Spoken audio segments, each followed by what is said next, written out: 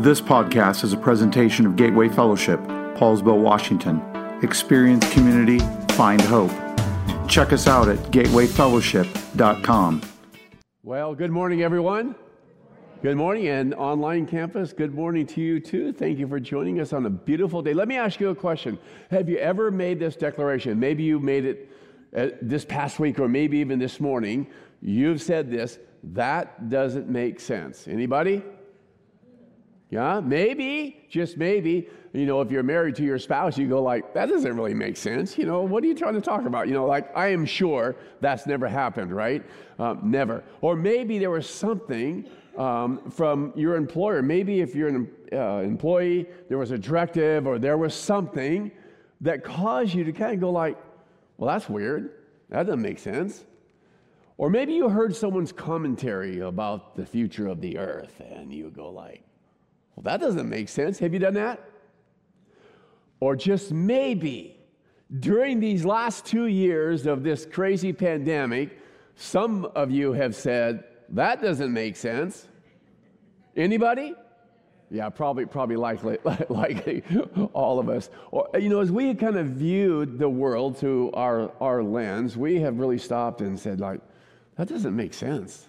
What's going on here? We look at a lot of things going on in the world today, and especially from a biblical worldview, and as a follower of Jesus, we often come to this place where we go like, that just doesn't make sense. And then we follow up with this, at least I have, God, can't you just do something? Like right now. And we've even gone so far. I have, can we just end this right now? Anybody else? Let's just end it. Let's just, because nothing makes sense anymore, so would you just come back again? The series that we're launching today, and you're here on launch day. Yeah. So is really answering the question, how does Christianity make sense of the world today? Or as followers of Jesus, with so much going on in the world, how do we navigate this world? You know, with all the different thought systems and so on going, how do we as a follower of Jesus, how are we to live in view of this world? There is an answer, by the way, to all the chaos, and we've been talking about it, and we will always talk about it, and to the questions that we have. We're not left alone to figure this thing out. Are you glad for that? We are not left alone. N.T. Wright, Tom Wright, who is probably one of the foremost theologians in the world today, he writes this in his book called Broken Signposts. He suggests that there are features of our world that appear to point to some real and lasting meaning, but in the end let us down. Did you get that? There are things in the world today that attempt to point us to meaningful things, long-lasting things, but in the end, they let us down. They are broken or lead us in the wrong direction, and if we depend upon them, we will miss our destination. That's a pretty good description, I think, of where the world is today and what we're hearing in the world today. Now, don't answer this because I don't want you to confess this, but how many have ever, in your lifetime, changed the direction of a sign? You jumped out of your car, or maybe it was night, and you thought, this would be cool, this would be kind of funny, and you kind of twisted that sign so that when someone came up and they thought they were going this way, they actually went the opposite direction. Have you ever? I know, so no one's going to admit to that, right? I have never done that. Awkward silence. Okay. Or how many you've come up and you have followed a sign that maybe someone has pointed in the wrong direction. Aha. And what's happened is that you were told to go this way, and you went that way, and you hit a dead end. It was the wrong way to go. Or maybe it's like going into IKEA. So whenever Jen says, let's go to IKEA, I always go, of course I want to go to IKEA, because once you get in, right, they have signs on the floor. And if you don't follow the signs, they trap you in the store. You know that. You got to follow the system. And then if you do purchase something, It looks so easy by the floor model, right? But if you open up that box that contains an entire bedroom set in this one little box, you know what that means, right? You better follow the directions, because if you don't, you just miss one step, what's going to happen? That thing's going to be completely off. Wright quote says this. He says, human beings regularly experience the world as a whole as something that ought to make sense. There are several signs, clues if you like, he writes, of the sort of sense it ought to make. But things don't work out the way they seem to suggest. In other words, the sign is broken. The world promises so much by telling us how things are going to be. And we just need to follow these broken signs. We just need to follow what we're hearing in the world today, and then everything will be okay. And what we discovered is that's broken. It's not working out that way. So how do we, as followers of Jesus, how do Christians make sense of this world? Right, again, when we understand the Christian message, I'll just refer to it as the gospel message, we will see that it does indeed make sense of our world, because it helps us understand the world the way it is, and to be able to understand how we can contribute fresh sense through our own lives.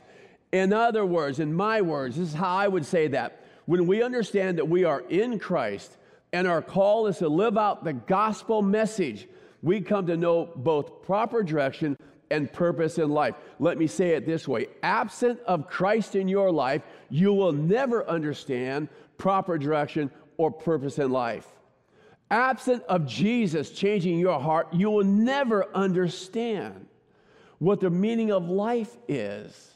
That's what we're going to be talking about the next number of weeks. So we need to reroute our thinking and our actions. In other words, we need to be thinking differently than what the world thinks, and maybe some of us will have to adjust our thinking just a little bit. So let me give you the 7 signposts. So part of my job today is just kind of launch this series and let you know where we're going, understanding that all these things, the world points us this way, but the Bible and Jesus points us this way. And so we're going to be talking about what this looks like. We're going to call this broken, and we're going to reroute our thinking, change our thinking, so that we follow Jesus in all that we do. Now, I'm passionate about that, because here's what I've discovered, and I know that you have discovered it as well, that when we discover the pathway that Jesus has for us, we discover purpose in life, and we discover the fullness and the freshness of life. That's why we are passionate about sharing the gospel message. So here are the 7 signposts that we're going to be talking about. Number 1, justice. We're going to talk about love. That's broken in the world today, isn't it? We're going to talk about spirituality. We're going to talk about beauty. What's the world say about beauty? Right? What direction is it pointing us? What does Jesus do? How does he point us? We're going to talk about freedom. What does true freedom mean? How about truth? I mean, are you hearing a lot about truth today that makes you kind of go like, well, that doesn't make sense? And the reason it doesn't make sense is because it's broken. And then on Resurrection Sunday, we're going to talk about power. Power. And you can't talk about power without talking about the power of the resurrection, of life in Jesus. Don't miss it, and invite someone to be with you. So here's the question. Today we're focusing on justice. So everybody say justice. So justice. So what comes to your mind when the word justice is part of your conversation, or even now? So what was the first thing that popped in your mind when we talked about justice? What is it? Let's think it. Yeah, it's all that, right? Justice. I love crime. I don't love crime. I like not doing crime, but I love to watch like crime shows and stuff like that. And yeah, I don't like what it does, the impact on others. But I don't know, when the criminal is caught and they're handcuffed, does that just give you this really good feeling? You can say yes. I go like, yes, you got caught, man. Justice prevails, right? And if some crime happens to me, like my wood splitter that I talked to you about weeks ago, I got to get rid of that. I got to let that go. Like, there's nothing short. Like, I know what justice looks like, right? If the crime happens to me, and probably you too. Someone keys your car, nothing short of death, right? Let's be honest. But what happens when a crime is solved and justice is done? And if we were to be honest, like, we could probably make this entire list of all the wrongs that you have suffered. I mean, you've been wronged. We all have been wronged. We're humans. That's life. Or we might be able to list the wrongs that we have done to others. There's a universal human longing for things to be made right. So let me define justice for us. What's it look like? What's it mean? Here it is. It's on the screen. Justice is a term used for what is right or as it should be. Justice is one of God's attributes. He is a just God. Last week I talked about how we entrust our lives, the circumstances in life that we experience, to a God who judges justly. He is a just God.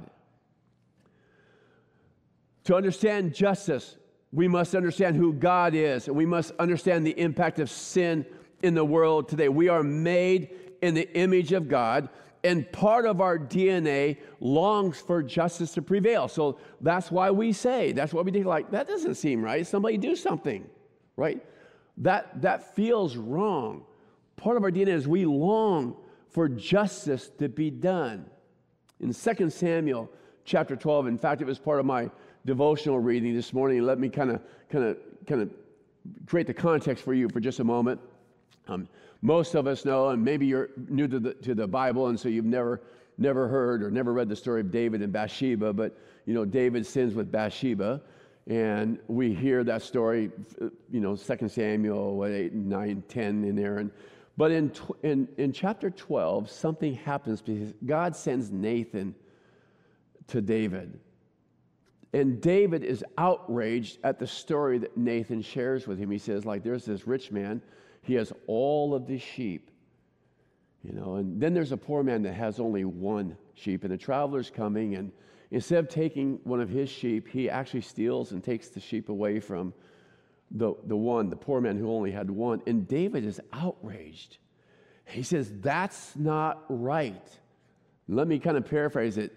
That doesn't make sense. Why would he do that? And David is outraged. And of course, he learns that the man is actually him. And if you want to read more about that story, go to 2 Samuel chapter 12. But you see, it's part of our DNA, is it? That things just aren't right and things need to be made right.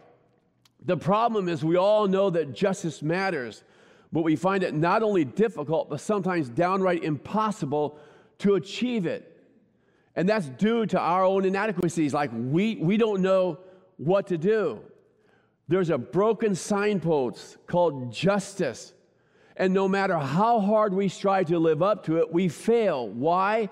Because we have placed our trust in a signpost that's pointing us in the wrong direction. What's happening is we're listening to what the world says. This is just. This is how you do this. This is how you must live. And we're saying, like, that doesn't make sense. And the reason it doesn't make sense is because the world is pointing us in the wrong direction. Humans have worshiped their own creation. And these idols have taken over. The one who brings death itself, Satan, stands behind all injustice and the wickedness in the world. The enemy is continually trying to point us away from the one true God. We are placing our trust in the world system or creation of justice rather than God's. And that's what's happening, and that's what's taking place in the world today. And so the Gospel of John, which is going to be the foundation for this series the next 7 weeks, depicts a God of justice who has come into the world to put things right or to make things as they should be. Remember the definition of justice? It's making things as they should be. And John talks about God sending his Son into the world to put things right or to make things as they should be. So where the world points us this way and say, this is how you have to live, Jesus points us this way. That's what we're going to be talking about. The call is to trust him and to walk in his ways as justice bringers. We'll talk about that term in just a few moments. But listen to John chapter 3. And I just encourage you to make the Gospel of John part of your reading, especially these next 7 weeks. But John chapter 3 says this, and this is the judgment. The light has come into the world. Who is the light? Everybody say Jesus. Jesus, right? The light has come into the world, and people loved the darkness rather than the light because their works were evil. For everyone who does wicked things hates the light and does not come into the light, lest his work should be exposed. But whoever does what is true comes to the light, so that it may be clearly seen that his works have been carried out in God. And then John chapter 12, now is the judgment of the world. Now will the ruler of this world be cast out. And when I am lifted up from the earth, I will draw all people to myself. There's a story in the Bible, and I'm going to tell it to you. For many of you, you will recognize it. But there's a demand for justice to be done. And here's what I'm going to ask you to do, because oftentimes I've asked you and I've said, look, put yourself into the story, right? So practice that when you're reading the Bible. So you read the Bible about, say, the Good Samaritan. Put yourself into that parable. Put yourself into that story. Put yourself in there, the feeding of the 5,000. But I'm going to ask you to do something a little bit different this morning. And it's this. I'm going to ask you just to be an observer of this story. And I'm going to ask you to silently kind of stand back and just listen to what's going on in this story and not say anything. Now, if you're a grandparent or you're a parent and you go to your kid's soccer game, you go to your kid's volleyball game or baseball game, right? I doubt that you are silent. At least we weren't, those parents that were silent. But I'm going to ask you to kind of be silent as you're observing this story. In John chapter 8, we read about the religious leaders who catch a woman in adultery. And as we're watching, here's what happens. These religious leaders of the day bring that woman to Jesus. And they're doing it for a specific reason, to test Jesus, just to see what he would do and if they could trap him. But there's something else going on here. There are a number of things going on. And they bring this woman to Jesus, and they said, justice demands that we stone her. And you remember the story, kind of what happens next. Jesus, he leans down and he's about to expose their hypocrisy, right? Now remember, we're just kind of watching, we're listening what's going on. We're watching Jesus write on the ground. And then we watch him again write something, and whatever he writes, no one really knows, and really knows what he says. But all of a sudden we watch as what happens. Silently, the religious leaders turned away. Their hypocrisy is exposed. There was this demand that this is what we must do. This is what must happen to this woman who was caught in sin. And they all leave, and now it's just Jesus and the woman. And here's what we're watching. What happens? We're watching grace and truth and mercy takes place. You know what's interesting about this story? The woman was a sinner. Jesus calls her, like, don't sin anymore. You go and don't sin anymore. Where are your accusers? Well, they're gone. I don't condemn you either. Now go and sin no more. But here's what I want you to see as an observer. The brokenness of this demand that this is what you have to do. This is broken. If you were an observer, as you are, you were going to point someone in this direction to this broken system, or are you going to point them to Jesus, who deals with the heart? Which way are you going to point someone to? Which way? To the world system that has a demand justice built on what the world says? You have to say it this way. You have to do it this way. Or you're going to point them to Jesus, who changes the heart and changes a life. And you go on with life with a brand new purpose in life. Which way will you direct a person, I think we'll point them to Jesus. The good news that John writes about and we see here is that Jesus came to restore this broken world and recreate it in its original good form.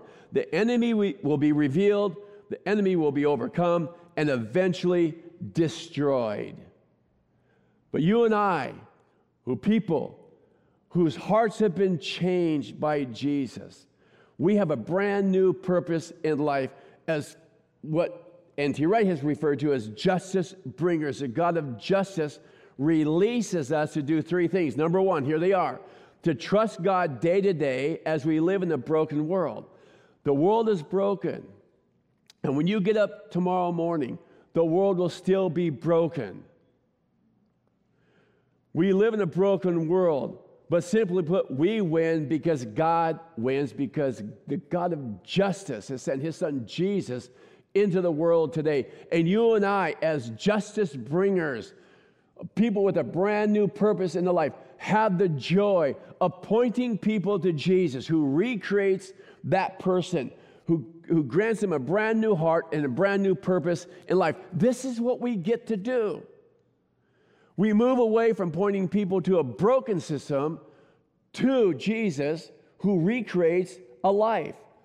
The God of justice releases number two from the world's broken system of justice. You have to say it this way. You have to do it this way. It's broken. We're released from that. The God of justice releases us to live out our purpose in life as a justice bringer. Listen to it right again. One of the beautiful things that distinguishes the Christian idea of justice from others is that it's participatory. We are part of bringing it about. Once Jesus has done what he has to do, he will send the Spirit upon his followers so that through our witness, a new sort of justice will be born. Again, it's what we get to do. We get to point people in the right direction. John chapter 16, verse 8. And when he comes, he will convict the world concerning sin and righteousness and judgment concerning sin, because they do not believe in me. Concerning righteousness, because I go to the Father, and you will see me no longer. Concerning judgment, because the ruler of this world is judged. Did you get that? Like he lost. We win because God wins. We live in a world in which by the Spirit, those who follow Jesus are commissioned and equipped to be new creation people, justice people, hope-giving people for a world where injustice still reigns. We have the privilege of pointing people to Jesus. As justice bringers, we speak of the hope that is found only in Jesus and the victory that he has won over the enemy. With the resurrection, the broken signpost has been put right. The risen Jesus has won the victory over injustice. He now sends his followers with the good news of the gospel. And finally, the world says that this is what must happen for justice. God says, I've already accomplished all through my Son. All you need to do is trust me. Like, this is what has to happen. This is broken. This is the direction that the Bible points us to. So let me share with you just two questions this morning as we wrap up.